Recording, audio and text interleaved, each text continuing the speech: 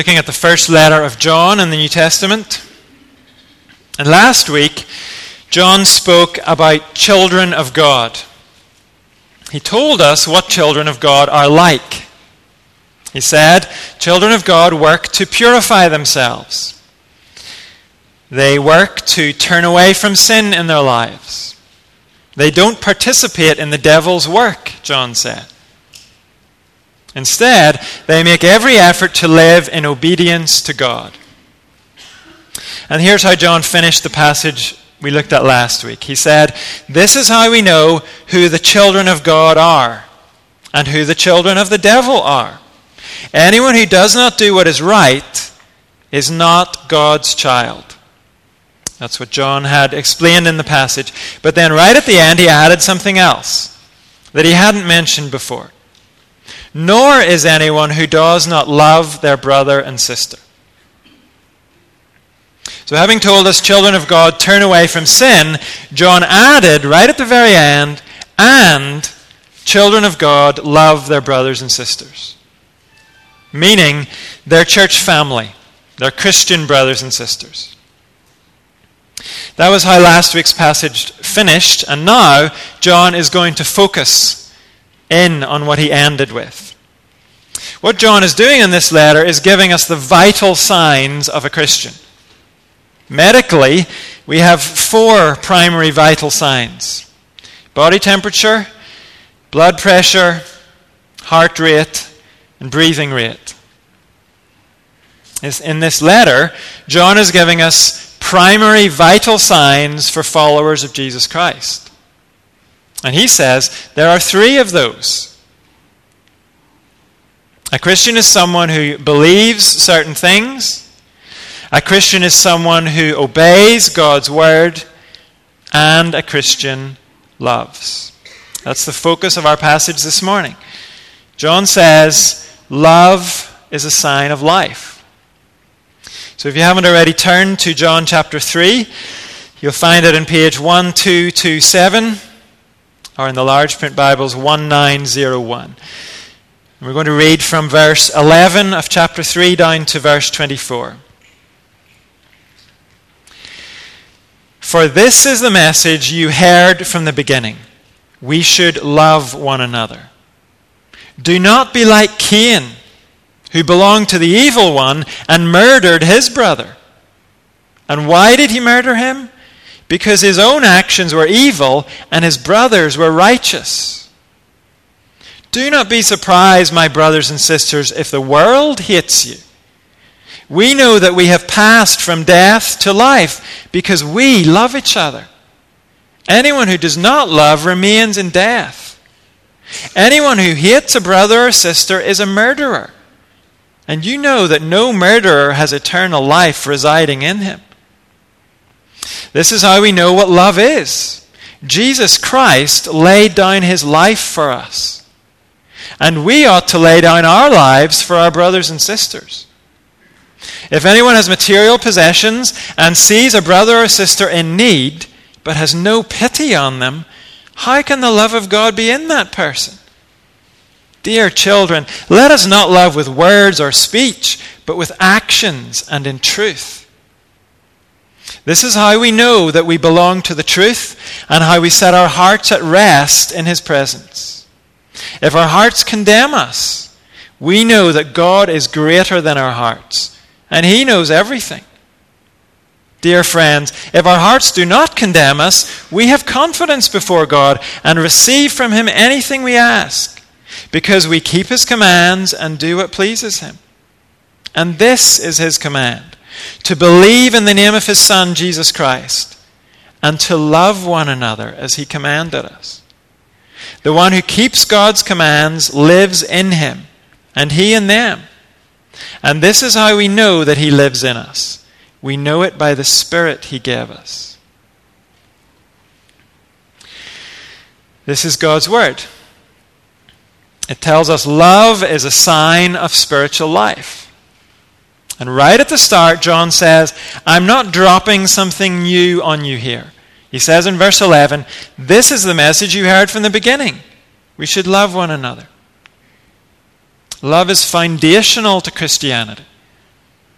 Before he went to the cross, Jesus told his disciples, love one another. As I have loved you, so you must love one another. By this, everyone will know that you are my disciples, if you love one another.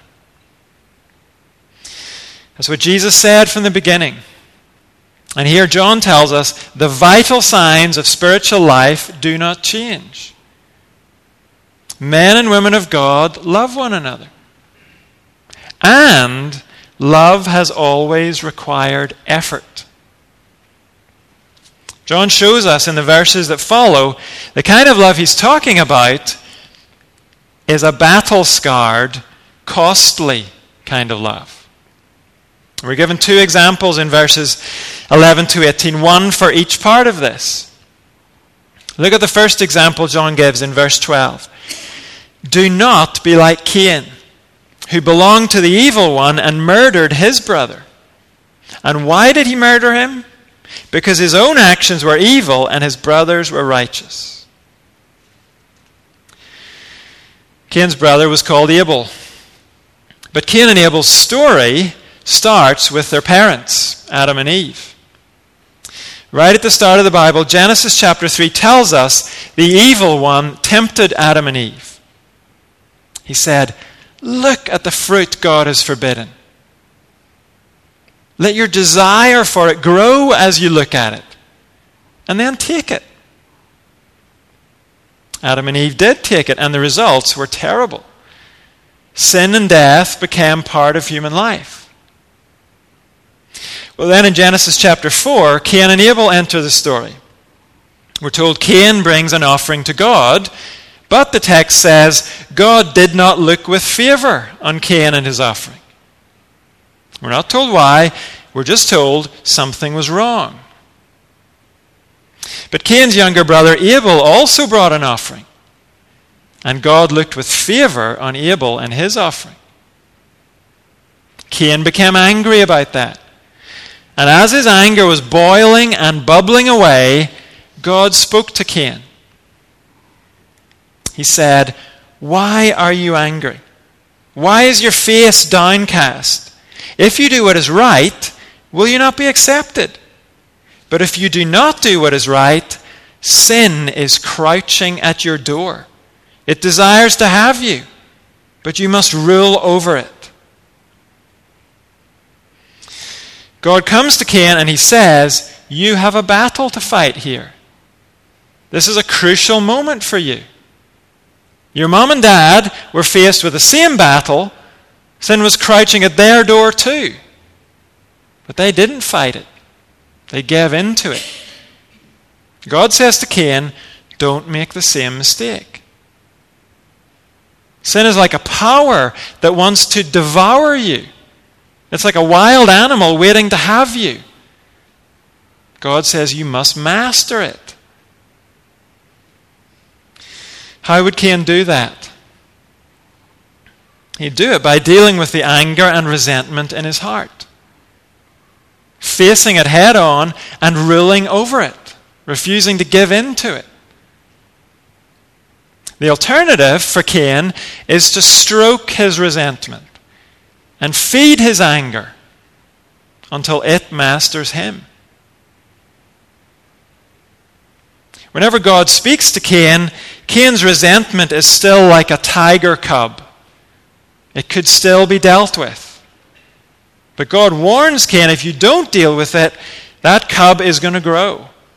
And one day it will be strong enough to tear you apart. Well, Cain didn't listen to God. The next verse in Genesis tells us Cain made a plan and then he killed his brother. That's what Genesis tells us. And here, John gives us more insight into that situation. In the middle of verse 12. Why did Cain murder Abel? Because his own actions were evil and his brothers were righteous. In other words, Cain got angry with Abel not because Abel had wronged him. Cain got angry because Abel was more righteous than him. Cain envied his brother's purity and holiness. Abel was a better man, and Cain resented him for that. And instead of fighting to overcome that resentment, Cain fed it. He stroked it until it purred. Then one day it rose up in him and it had him. He murdered his brother. And the word John uses is brutal. It says Cain slaughtered, or he butchered his brother. Well, what has that got to do with us? Men and women in the church. Well, notice what John says at the start of verse 12. To men and women in the church, he says, do not be like Cain. Men and women in the church, love one another. Don't be like Cain, who didn't deal with his anger and ended up butchering his brother. Well, in what sense could we be like Cain? Are we likely to murder someone? Probably not.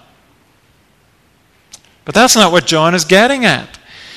He wants us to see it is a battle for us to love one another. At times, it will involve mastering the resentment we feel to one another. Battles will have to be fought in our heart. Sometimes we will have to rule over the anger we feel to another brother or sister in the church. That anger and resentment might come from a legitimate grievance. Maybe some brother or sister really did wrong us. Or we might feel resentment because that person knows God better than we do. They seem to have a joy in the Lord we haven't experienced. And we're envious of it. Or maybe that person doesn't seem to face the kind of hard knocks we face in life. They seem to just sail through life. And we're a little bit bitter about that. Whether our grievance is legitimate or not, it takes a battle to overcome it. And love that brother or sister. And that is why John mentions Cain. To show us the kind of love he's talking about is a battle-scarred love. He's not talking about feeling tingly and fluttery and teary-eyed with each other. At times, maybe we have those feelings, but that's what John is not talking about. That is not what marks us as children of God. But overcoming our differences, overcoming our resentment, that is a sign of life. Whenever you or I have a grievance and we refuse to nurture that grievance, that's a sign the life of God is in us. When we master our bitterness instead of stroking it and feeding it.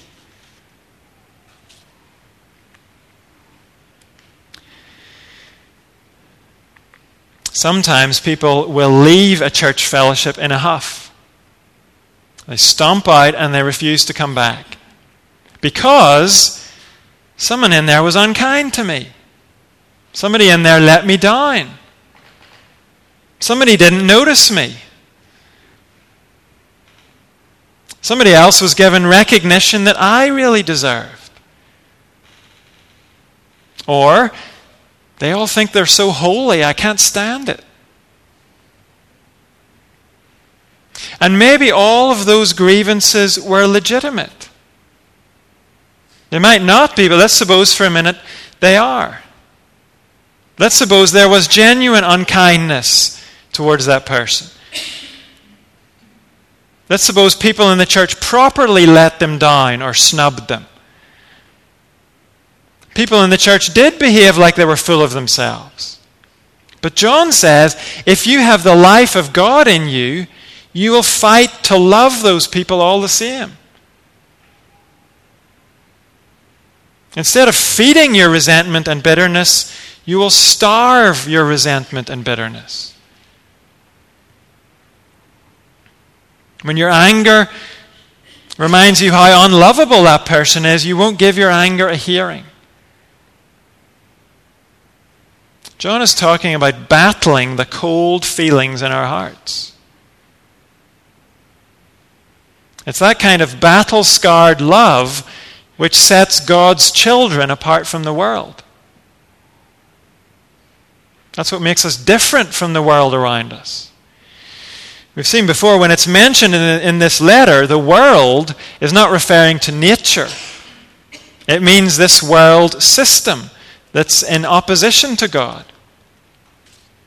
And John says in verse 13, you can't expect this kind of love from the world. Don't be surprised if you find hatred there. Don't be surprised if people hold a grudge and nurture resentment there. That's what happens when people are spiritually dead. But when men and women have passed from death to life, then they work to master their resentment. When they find bitterness in their hearts, they work to rule over that bitterness. Christian love is a love that has faced its own resentment and overcome it. And then it turns to forgive that brother.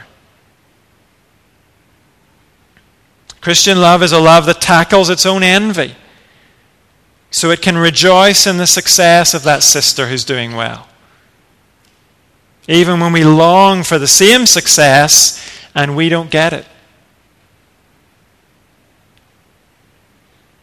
Christian love is a love that fights to include that brother instead of ignoring him, to respect that sister instead of snapping at her.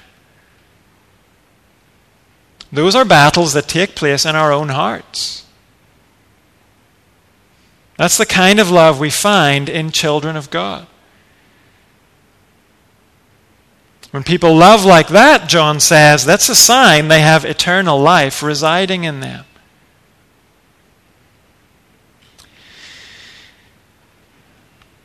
One pastor says, the most honest test of Christian love is whether we love those with whom we have disagreed or had difficulty. So let's ask ourselves individually, is there a battle I need to fight to love someone I have difficulty with? Let's commit ourselves to do that. That is the kind of love Cain did not show. And John says that marked him as a child of the evil one.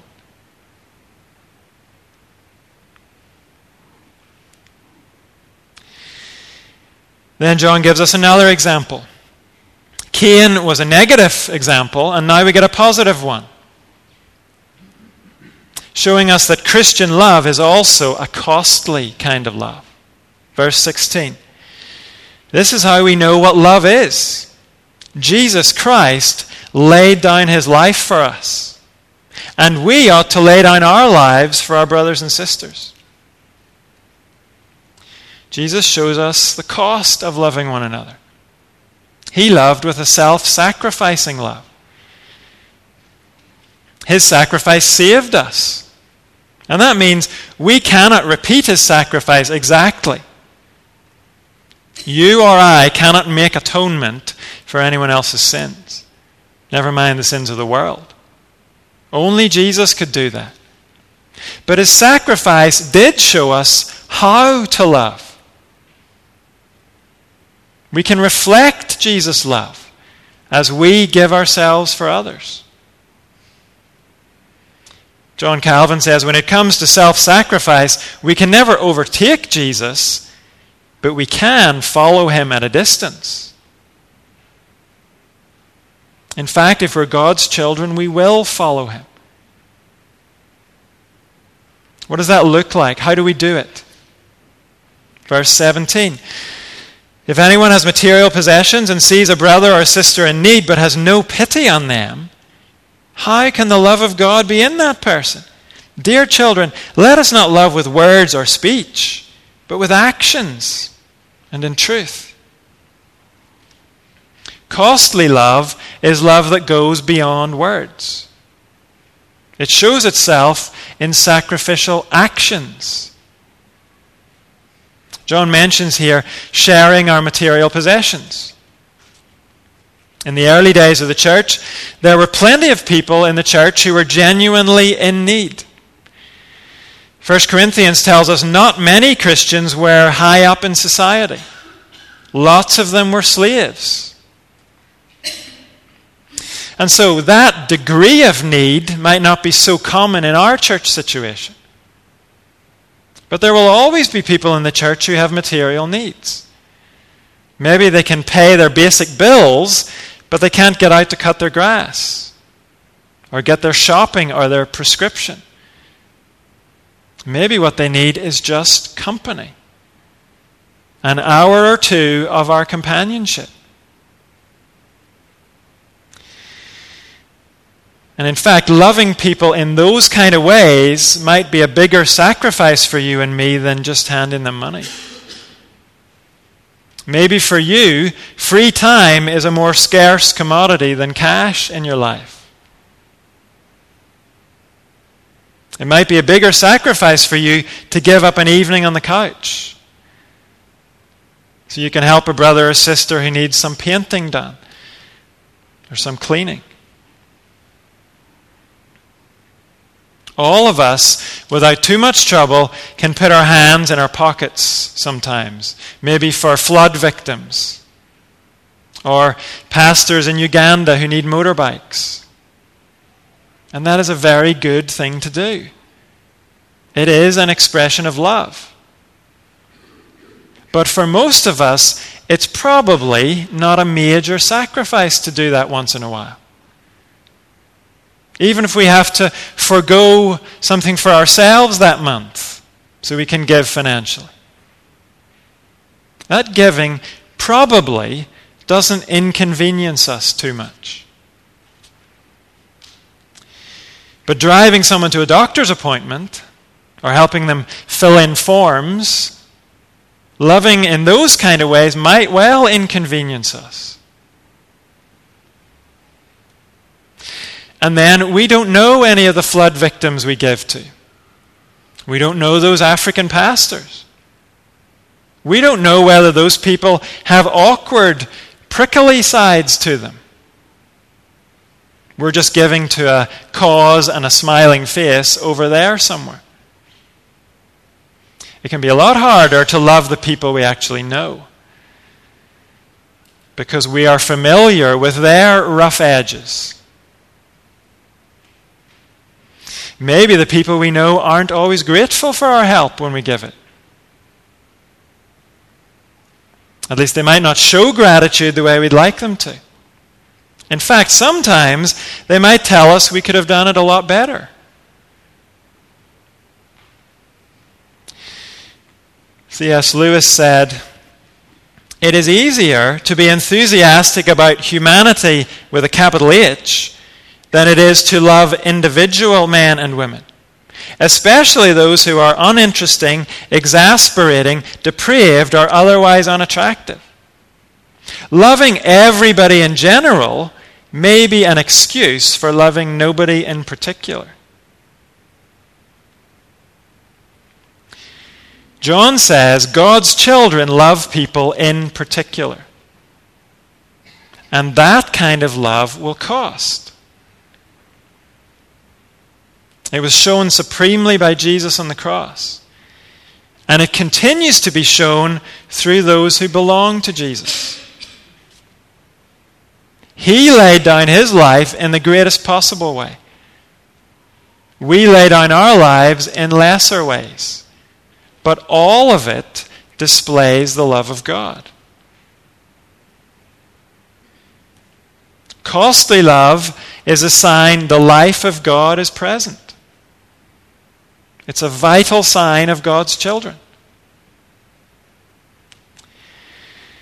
So again, let's stop and ask ourselves individually, what will I do this month to love my brothers and sisters in Christ? not just with my words, but with actions and in truth. Maybe for you, that will mean persevering with something you're already doing. Some practical expression of love which costs you. And you're tempted to stop it because it costs you. Maybe the message for you is, costly love is true love. It's God's love. So take courage and keep going.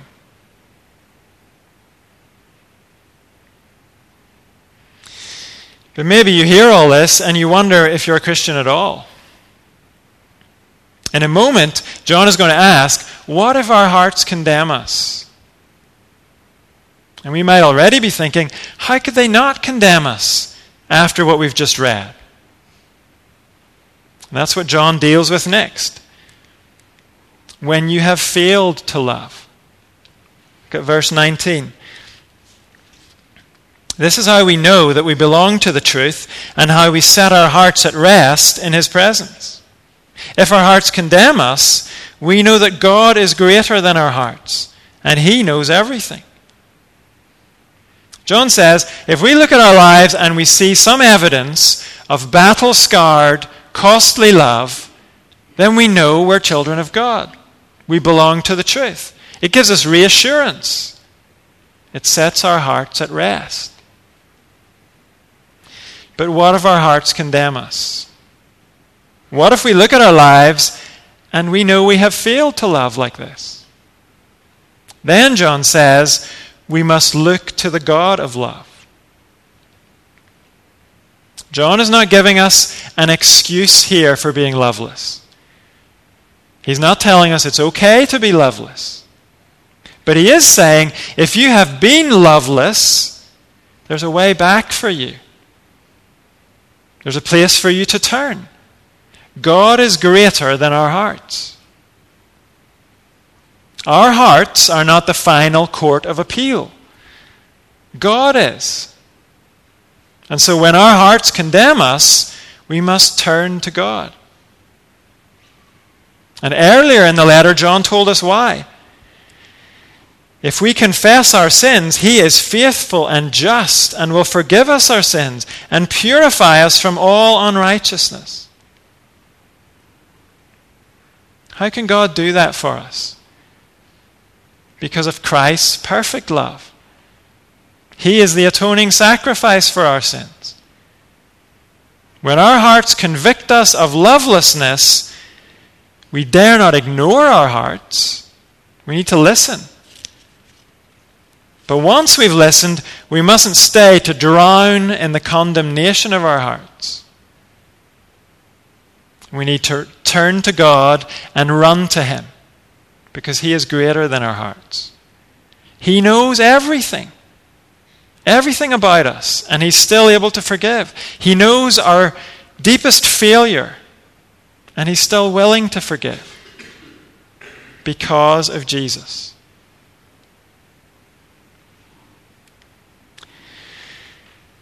Well, what then? What's next?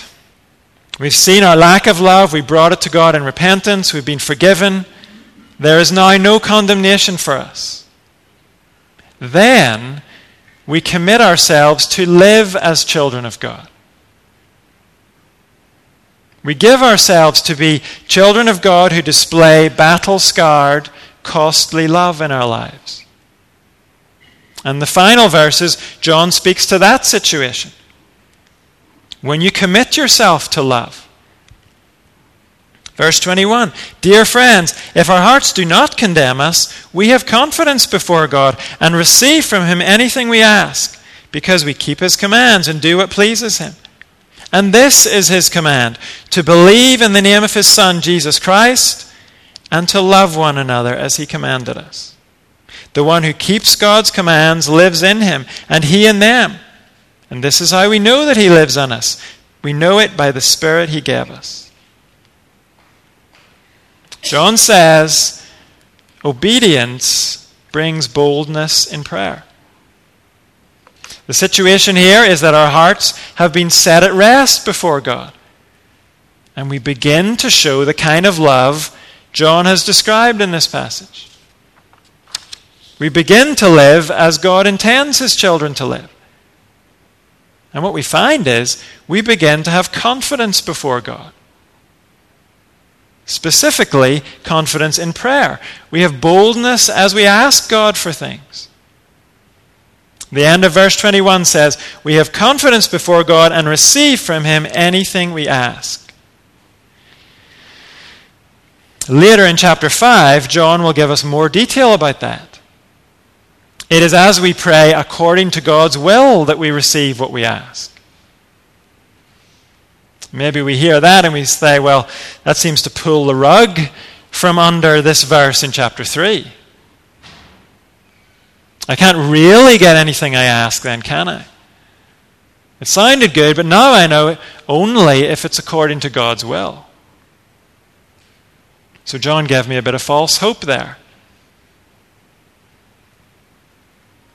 But can you see, if we are truly children of God, if we're committed to living for him, if we want to see his kingdom built rather than our own, then we will want his will to be done. That will be the main aim of our prayers, to see God's agenda succeed. Psalm 37 says, take delight in the Lord, and he will give you the desires of your heart. When God is our delight, then the desires of our heart will center on him. And so will our prayers. And John says we're not to pray timidly and tentatively. We will be bold in prayer. And he gives us the reason for that at the end of verse 22. We are bold because we keep his commands and do what pleases him. That makes us bold. Why? Why does obedience lead to boldness? Well, you know what it's like when something captures your attention. Maybe a relationship or some work project at home or hobby or something at work that you're involved in. Maybe your team's doing well in the Euros. You're into something, and the more you see progress there, the more into it you get, the more involved you get. Maybe the room that you're decorating starts to look even better than you'd hoped it would. The garden you're working on finally starts to take shape for you. And when that happens, you go on with even more enthusiasm. That's really what John is describing here. First, we look at our lives, he says, and we see genuine evidence of obedience. We're not still what we hope to be, but we realize we're not what we used to be either. There has been progress. There's evidence to some degree of battle-scarred, costly love in our lives. There's evidence of both belief and obedience. Verse 23, we not only believe in the name of God's Son, Jesus Christ, we also love one another as he commanded us. When you and I see that kind of evidence in our lives, we don't respond by stopping and basking in it. No, we run to God with new enthusiasm, assured that we really do belong to him. We know we're part of something significant and eternal. We're even playing a small part in what God is doing. And so we ask him to do more of his work in us and through us. So this is not about boldness to bring our personal shopping list to God. For more wealth, more holidays, less wrinkles, less aches. That doesn't fit the context here at all. This is about praying confidently for God's kingdom. We see evidence we belong to his kingdom and we're playing a part, and so we pray boldly for his kingdom. The main focus of our lives is always going to be the main focus of our prayers. And so when we're living for God's kingdom, we will be praying for it too. Praying boldly.